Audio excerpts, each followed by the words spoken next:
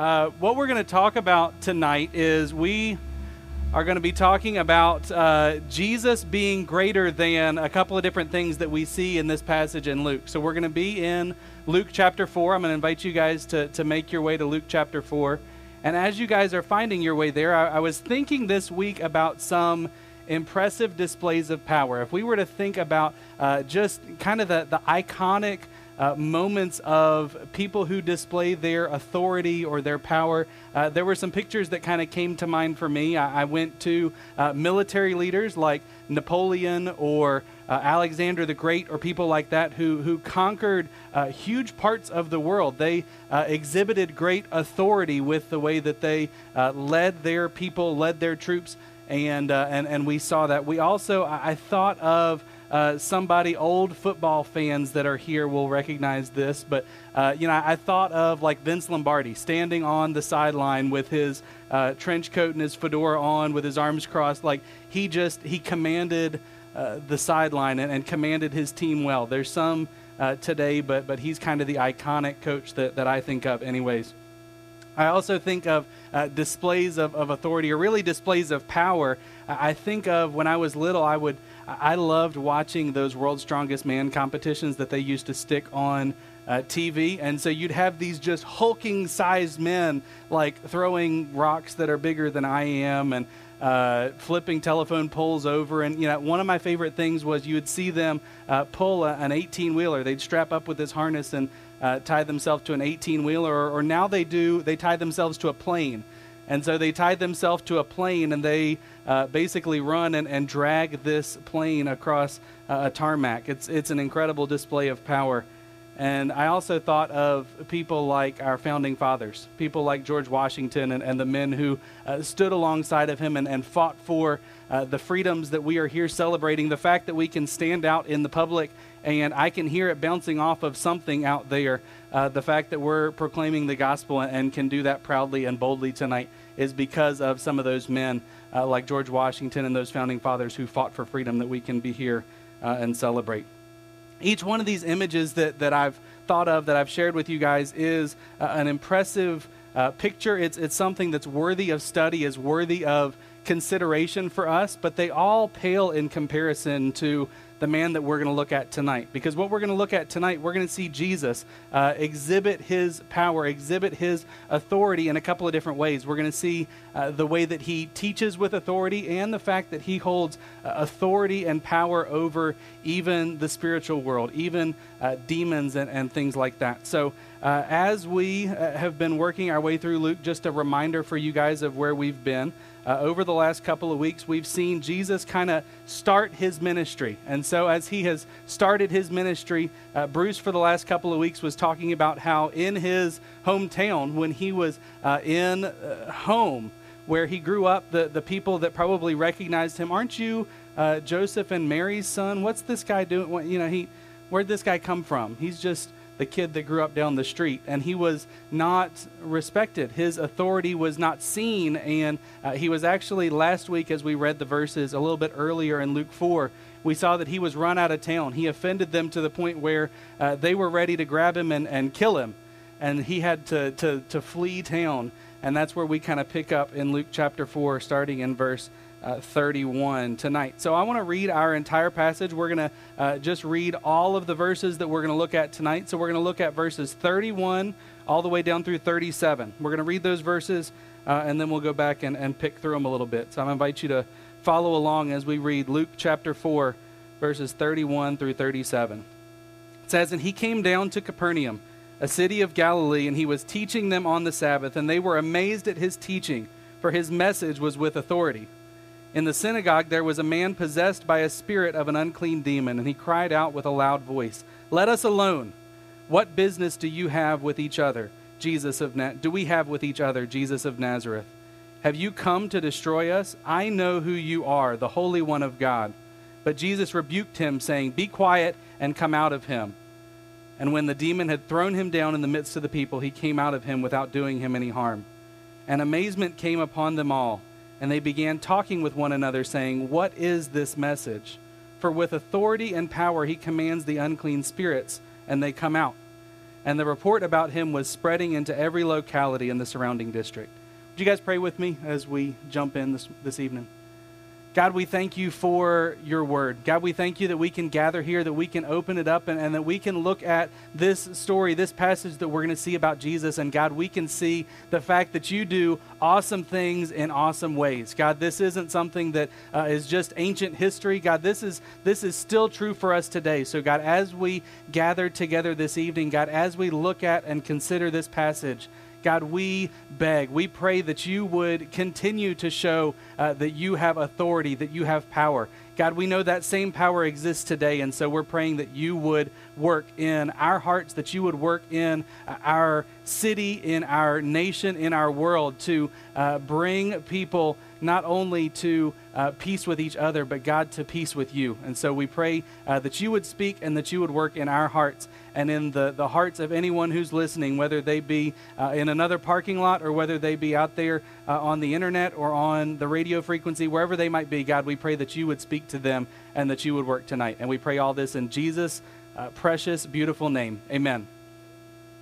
All right, so let's jump in. The first thing that we're going to look at is the fact that Jesus is greater than other teachers. If we look at those first couple of verses, verses 31 and 32, we see it says that he came down to Capernaum and he was teaching there on the Sabbath. That sounds similar to what we saw last week. He came into town.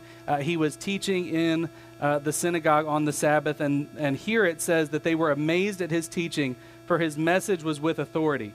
Whenever he would come into town, one of the hallmarks of the way that Jesus would come in and teach, he would go to the religious people. He would go to the people that had a hunger and a passion to hear what he had to say. And so often that was in the synagogue, that he would go and that he would teach in the synagogue. So as this congregation has gathered in the synagogue, most of those gatherings were just of normal, humble people.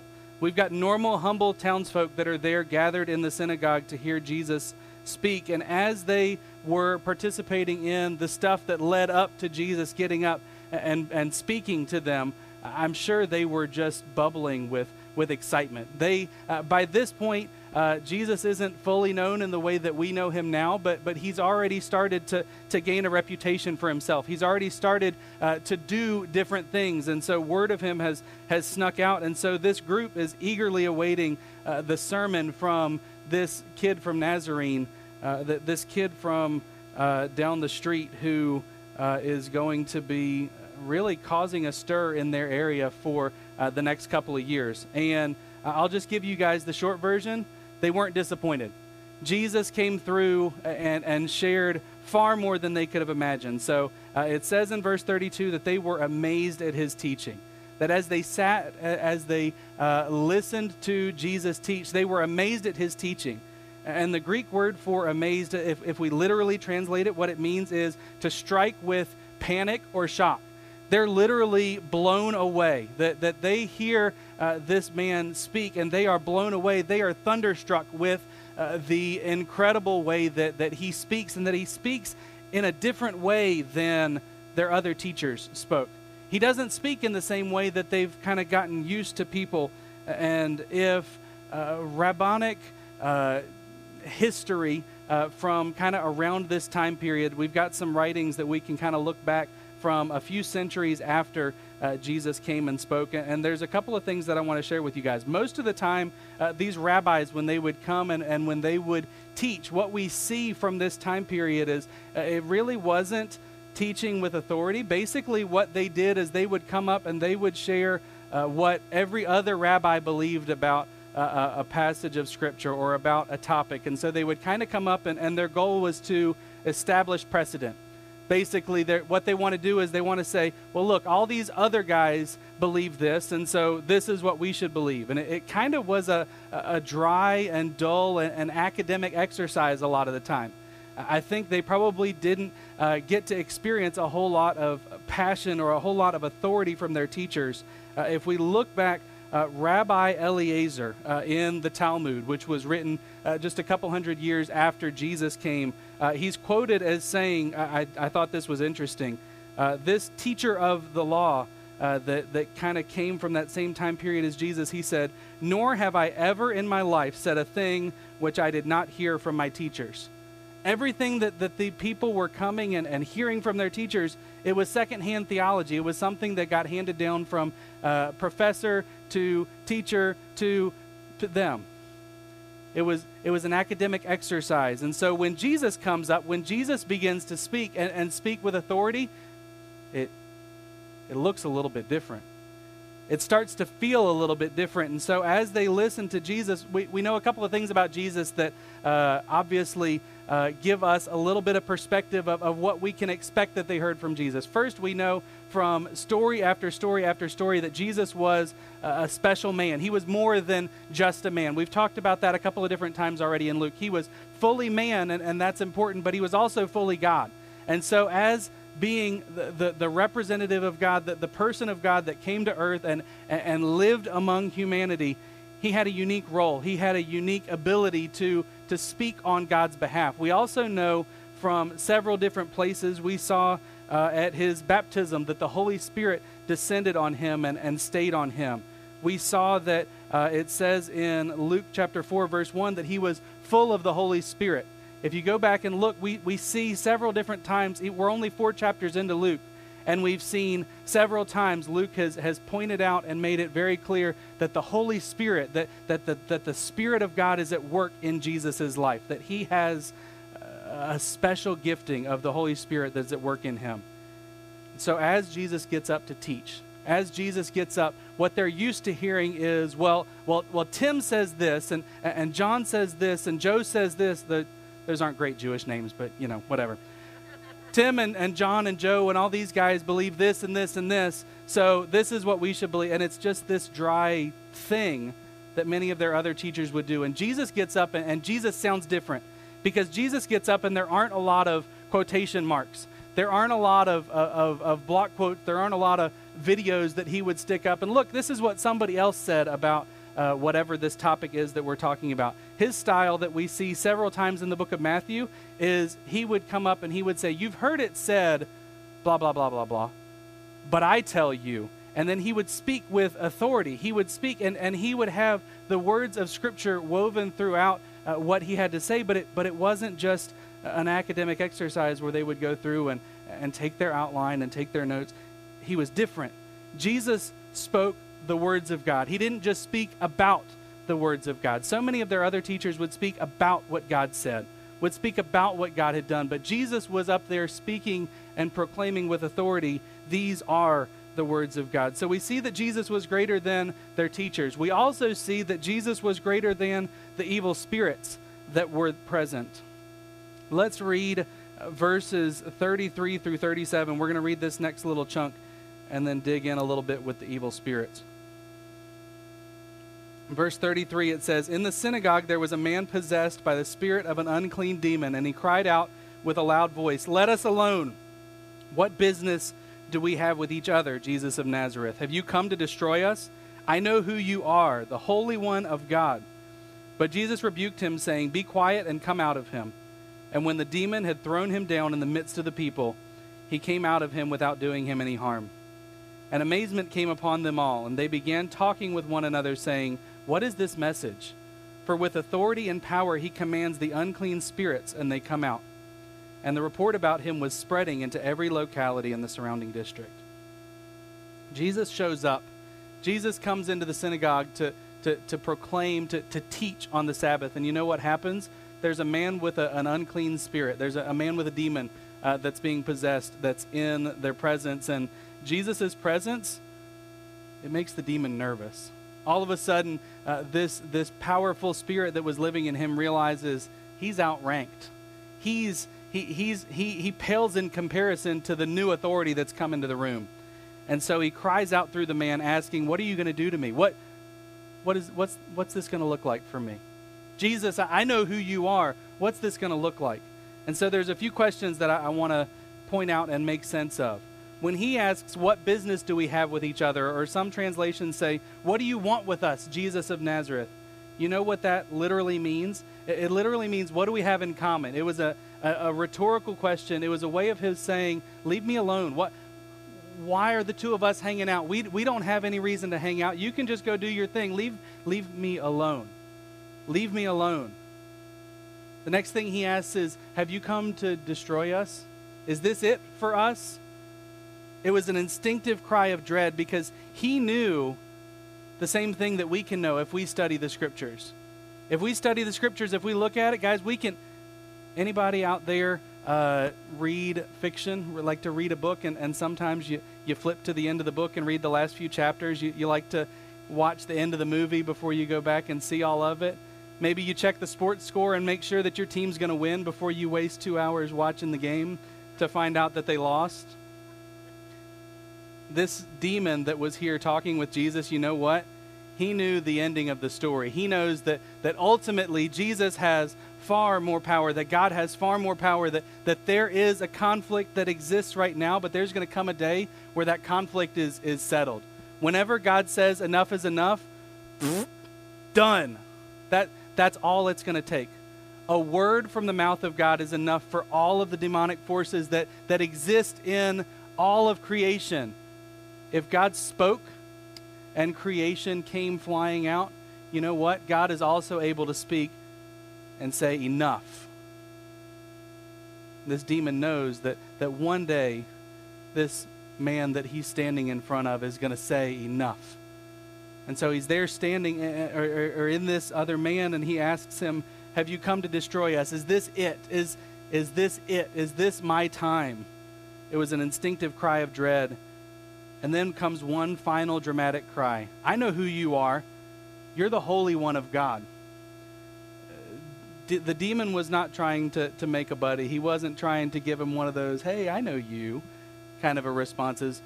There was a belief, there was a posture during this time in history. It was widely believed that the exact knowledge of a person's name and title brought mastery or brought control over an individual. So by stating, I know who you are, you're Jesus, the Messiah, the chosen one, you're the one from Nazareth, what he's trying to do is he's trying with one final effort to throw a left hook out of nowhere and see if he can catch Jesus. It's his little simple way of trying to fight back, and we know how silly that ultimately was, but we see him try to fight back, and in verse 35 we see Jesus rebuke him, saying, be quiet and come out of him. When the demon had thrown him down in the midst of the people, he came out of him without doing any harm. You just use your imagination with me for a minute. I got 4 kids that are sitting there. Well, I got a couple of kids, and I think a couple of them went to the bathroom. I got a couple of kids over here. This is fun because I get to talk about my kids. Normally they're upstairs in the classes or whatever, and now they're here, and I can embarrass them fully. But what I see in this verse, what I think of in this verse as I read this, you know what I see with the demon? Jesus says, enough, be quiet and come out. And what the demon does, he throws a little temper tantrum on the way out. You guys don't ever do that, right? We don't do that at our house. But sometimes a kid will get mad and they'll kick something on their way out of it. I'm going to obey, but I'm going to show you that I'm mad while I'm doing it. I kind of see that in this demon. He doesn't really have any authority to do any harm. Jesus says, come out and be quiet and come out of him. And he doesn't really have the authority to do any harm if Jesus says don't do harm. But he kind of just throws him down and throws his little temper tantrum and then comes out and doesn't actually do any harm to the individual. We see here the destructive tendencies of evil are overcome by the authority that Jesus possesses. All Jesus had to say was enough, quiet, and come out. And the demon had no choice but to come out and to obey. The authority of Jesus with just a simple word. Jesus holds authority over this power that was possessing the man. The last thing we're going to look at is Jesus and the fact that Jesus is greater than all the other voices. And this is going to start to hit a little closer to home for us. We're going to start to take this and start to put it together for us today. Because today, the victory and the authority of Christ that we're reading about in these verses, it's even more clearly established for us. Because we have the rest of the Bible. when Jesus is here speaking, he's in Luke, so we've got the Gospels, Matthew, Mark, Luke, John, and then all of the stuff that comes after that hasn't been written yet. They didn't have the rest of the Bible that we have. So if we read the rest of that, we see Jesus's power, Jesus's authority. Jesus, he's established even more as the one that everything else bows down to. And I want to read for you guys a couple of verses from what Paul says in Colossians chapter 2. You guys can turn there or you can just listen. I'm going to read for you guys Colossians chapter 2, verses 13, 14, 15. It says, Paul talking about this, he says, when you were dead in your transgressions and the uncircumcision of your flesh, he made you alive together with him, having forgiven us all our transgressions, having canceled out the certificate of debt consisting of decrees against us, which was hostile to us. He has taken it out of the way, having nailed it to the cross. And when he disarmed the rulers and authorities, he made a public display of them, having triumphed over them through him. These verses, simply put, they're a really awesome, clear summary of what Jesus did when Jesus went to the cross. Jesus not only went to the cross to give us something cool to celebrate every March, April, season at Easter. He conquered, he put to shame, he openly crushed the enemy. He disarmed the enemy. The enemy's doom is sealed. I was reading this week, kind of getting ready for this. I read a story that I wanted to share with you guys. Just a little picture of what this looks like. Because I was reading a story about a child, a little child who had a balloon. You know, a balloon, you can hold it in your hand. Before it's blown up, it's just a little tiny piece of rubber. So you take that little balloon, and that child took the balloon and he started to blow it up, and he's blowing it up. And as it starts to blow up, you see that there's a face on the balloon. You see that there's a scary, a scary mask face on the balloon. And so as he blows the balloon up bigger and bigger, the balloon starts to look pretty scary, right? The balloon starts to look, this face starts getting bigger and bigger and more intimidating looking, till finally he blows and he blows and he blows, and it finally pops. What in reality was nothing looked pretty intimidating, pretty scary to both the child and maybe other children that were around that saw this scary face on the balloon. But as he continued to blow the balloon up, it finally popped.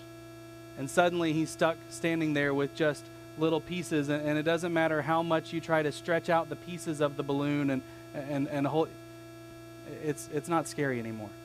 The intimidation of what was once this intimidating looking balloon is gone. We pause and think about this. It was an interesting little story, but it really is a great illustration for us of what Jesus did when Jesus went to the cross for us. See, as Jesus went to the cross, the devil, Satan, began to be filled with pride.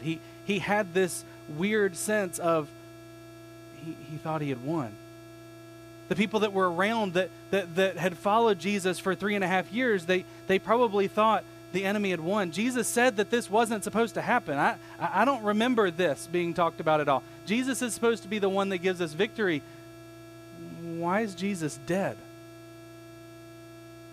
The big scary face had started to grow and grow and grow.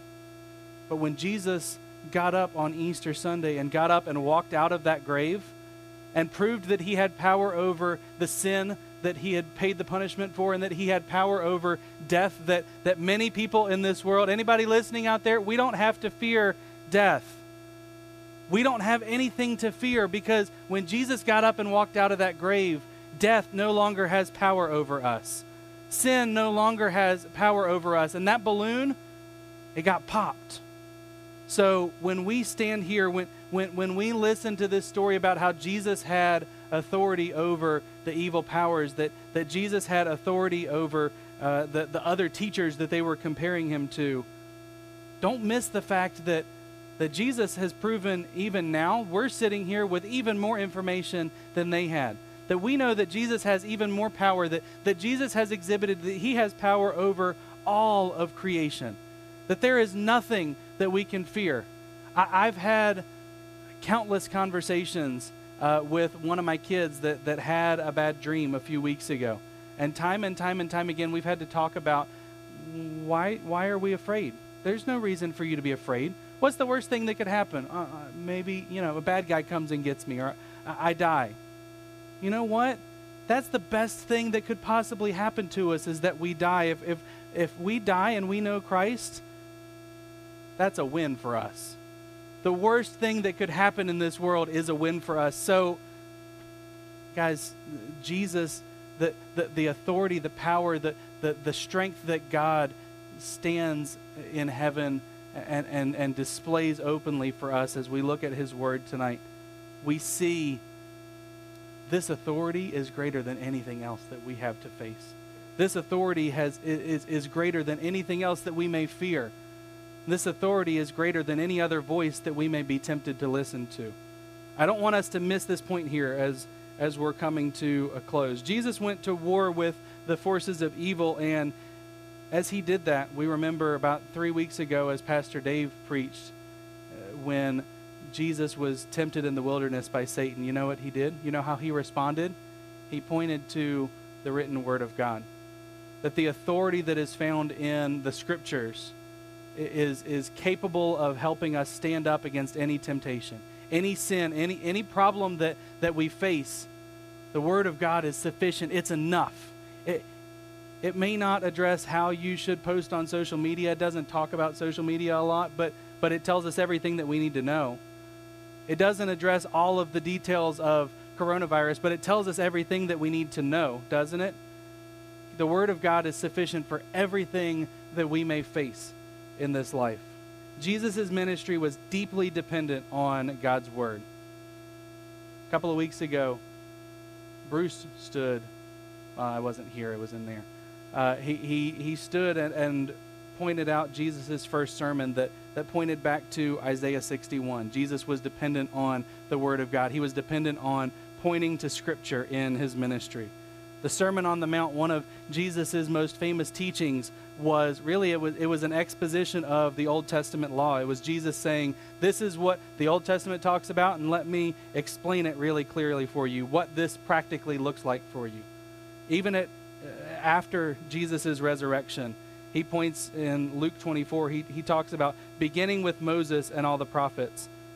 He explained to them what was said in all of the scriptures concerning himself.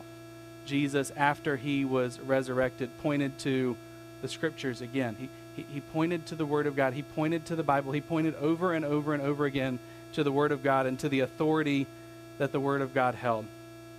I want to tell you guys tonight, if the church is going to have any authority in the world today, if we want to point to any authority, it's not what we think. It's not what someone else thinks. It's not what we've heard on the news or on the radio or anywhere else.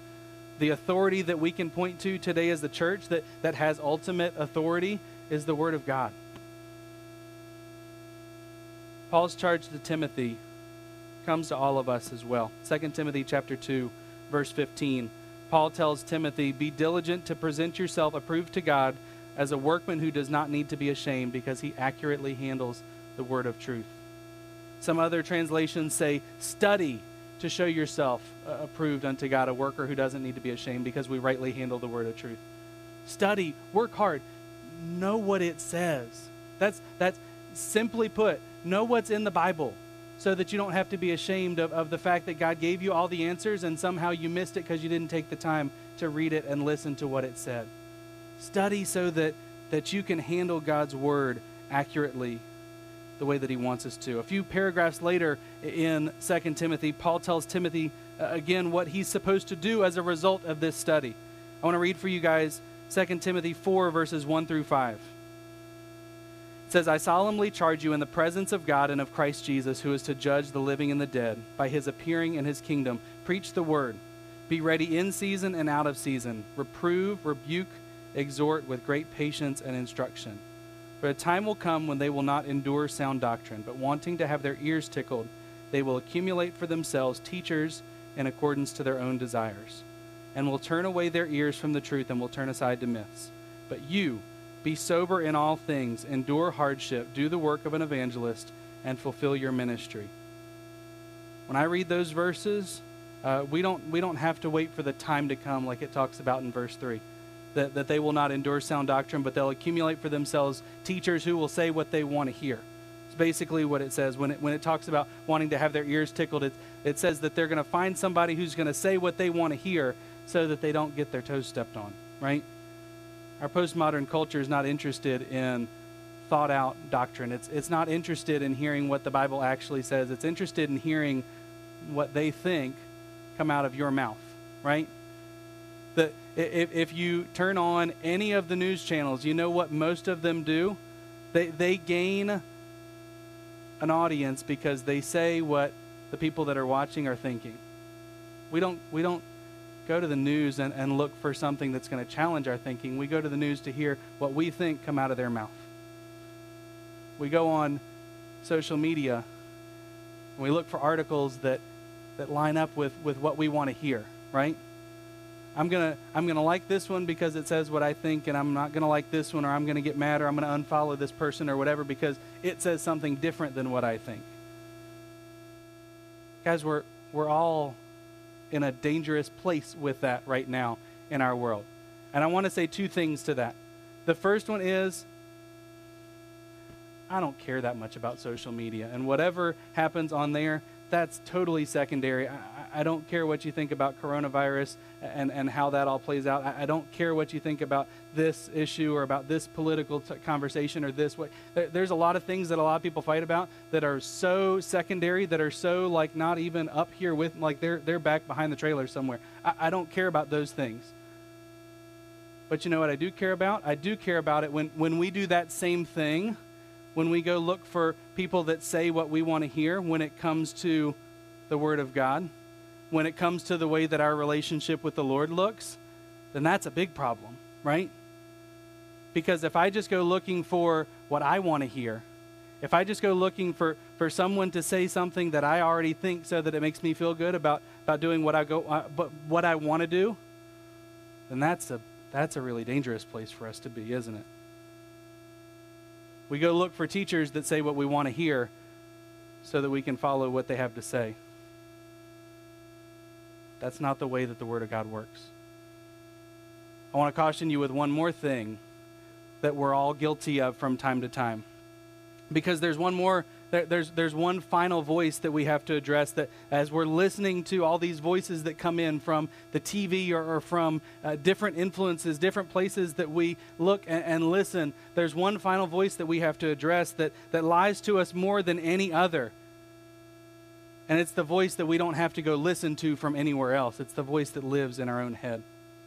Because when things get quiet, we've all got that voice in our head that tells us what we think or what we're entitled to or what our rights are or what we deserve, or we like to stand up and defend that voice a lot of the time, don't we? The world says, follow your heart. The world says, find what feels right to you and do that. But you know what the Bible says about our heart?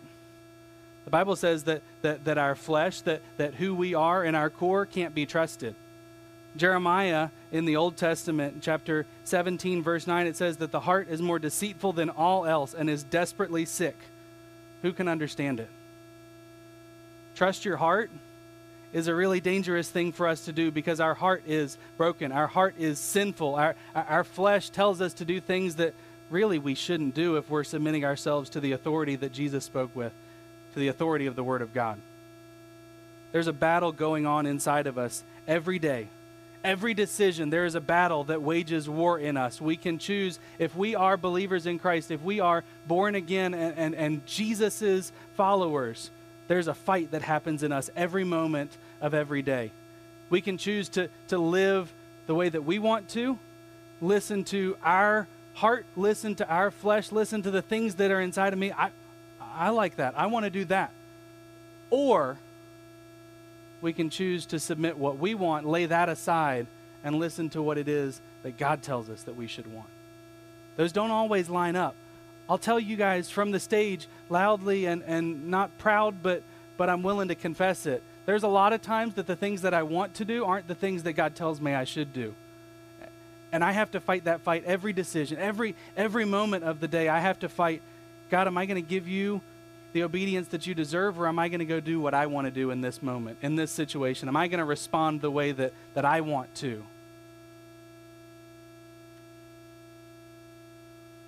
We have to look to the Word of God for victory in our life. If I listen to that voice in my head, that's the only influence I have in my life, I'm probably going to do what it says a lot of the time. The way for this side, the way for God's voice in my life to win is to listen to Him more than I listen to the voice that lives inside of me. And this isn't just some quick verse of the day fix. Like it's not enough for us to just have a Bible verse on our coffee mug that that's cool. Like we have to submit ourselves to, even when the Bible says something that we don't like, we submit ourselves to it anyways. Even when we are tired and don't feel like reading it, we read it anyways, and we submit ourselves to it anyways. You can't just get this much of it and submit yourself to it and win in those fights. Just because I can quote Einstein's theory, E equals mc squared, we all probably could say that, right? Anybody in here actually understand what it means, and are we able to apply it? I know that I can't apply it. I know what it says. I know the letters and the numbers and the detail, but I can't make anything profitable from that. I just know the equation. All right, great. Do we do that with our relationship with the Lord at all? It's really dangerous for us to do that, right? Yeah, I know some stuff. I can say some stuff. I can say E equals mc squared. If you can just say it, but you don't know how to apply it, if it doesn't make any difference, what are we doing? We have to dive into it. We have to submit ourselves to it. We have to make it the authority in our life. Same way that we've seen Jesus in positions of authority and revealing his authority time and time and time again. I want to finish with an old Native American story. As I was reading, I've heard this story time and time and time again, but it kind of fits here. There's an old Native American story that says that inside of every person there are two wolves that live. The wolf that is driven by love and good, and the wolf who is driven by evil. The wolf who does what he wants. And every moment and every decision, well, which wolf wins? The proverb says, the wolf that you feed. The one that you feed is the one that wins. Well, if we apply that, take that out of the context that it was in and apply it to where we are today, Christian, that has the flesh and the Holy Spirit living and working in you. Both of those things are actively a part of your life. Which one of them is going to win today? Which one of them is going to win tomorrow? I'll tell you, the one that you give authority to, the one that you feed. If you feed your spirit, the spirit is going to be strong and the spirit is going to win. If you feed your flesh, don't throw your hands up in the air and say, I don't understand why I can't get victory over this sin issue. It's because you're feeding that wolf, not the good one. We have to submit ourselves. Whether the voice in our head, whether our heart says yes or no, that the voice inside of me is not the authority in my life. The Word of God is. Jesus is. We're going to finish up here in just a second. I want to remind you guys, after we're done, our prayer team is going to be over here in the corner. If you need prayer, we would love to have our team pray with you, talk with you. If this fight, this conflict in your life, if you need to talk through that with somebody, they would love to stop and talk with you and spend some time with their masks on and the breeze blowing and all that stuff, just hanging out and talking through how you can make that decision to make Jesus the authority in your life. Most importantly, I want you to leave here tonight knowing in the depths of your soul, there is a fight. There is a fight for your soul. There is a fight for every decision that you make. For everything that you do, there is a fight that happens in you. Whether you've given your life to Jesus and have called yourself a Christian and received his gift of salvation, or whether you haven't, there's a fight that's going on in your life between the authority of Jesus and the authority of the evil one, of Satan. As someone who hasn't made that decision to make Jesus the king in your life, well, that fight is for that decision. If you have, that fight is for every decision. Are you going to feed the Spirit, or are you going to feed your flesh? Are you going to stand for the things that God tells you to stand for? And parenthetical side note, we have to read what the Bible says and know all of what the Bible says in order for us to really be good at obeying that. We can't just do it in 144 characters on Twitter. We have to know what the Bible says. Are you going to feed that? Or are you just going to listen to whatever other voices there are in your life? Whether it's inside of you, whether it's the voices that you read on the internet that agree with you, whether it's the voices that you hear on TV that agree with you. What are you going to feed? Are you going to submit yourself to the Word of God, or are you going to submit yourself to wherever your passions and your desires blow you?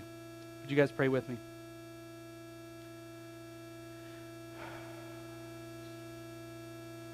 God, we need you. Every moment, every decision, everything that we do, we need you. We need you deeply. God, our natural tendency is to do what we want. God, help us not to be people who just do what we want. God, help us to be people who understand and openly acknowledge, God, that you are the king, that you are the boss in my life, in our lives, and that we will submit what we think to what you think. We will change what we think to be what you think. We will obey what you say, not what we want. God, we acknowledge openly the authority that Jesus has, the authority that you have, and God, you exhibit it over other teachers. You exhibit it over the evil spirit that we read about in Luke. And God, God, exhibit it in our lives. God, work in our lives and move in us. We need you. That's our prayer tonight. We need you. God, do your work in us. Amen.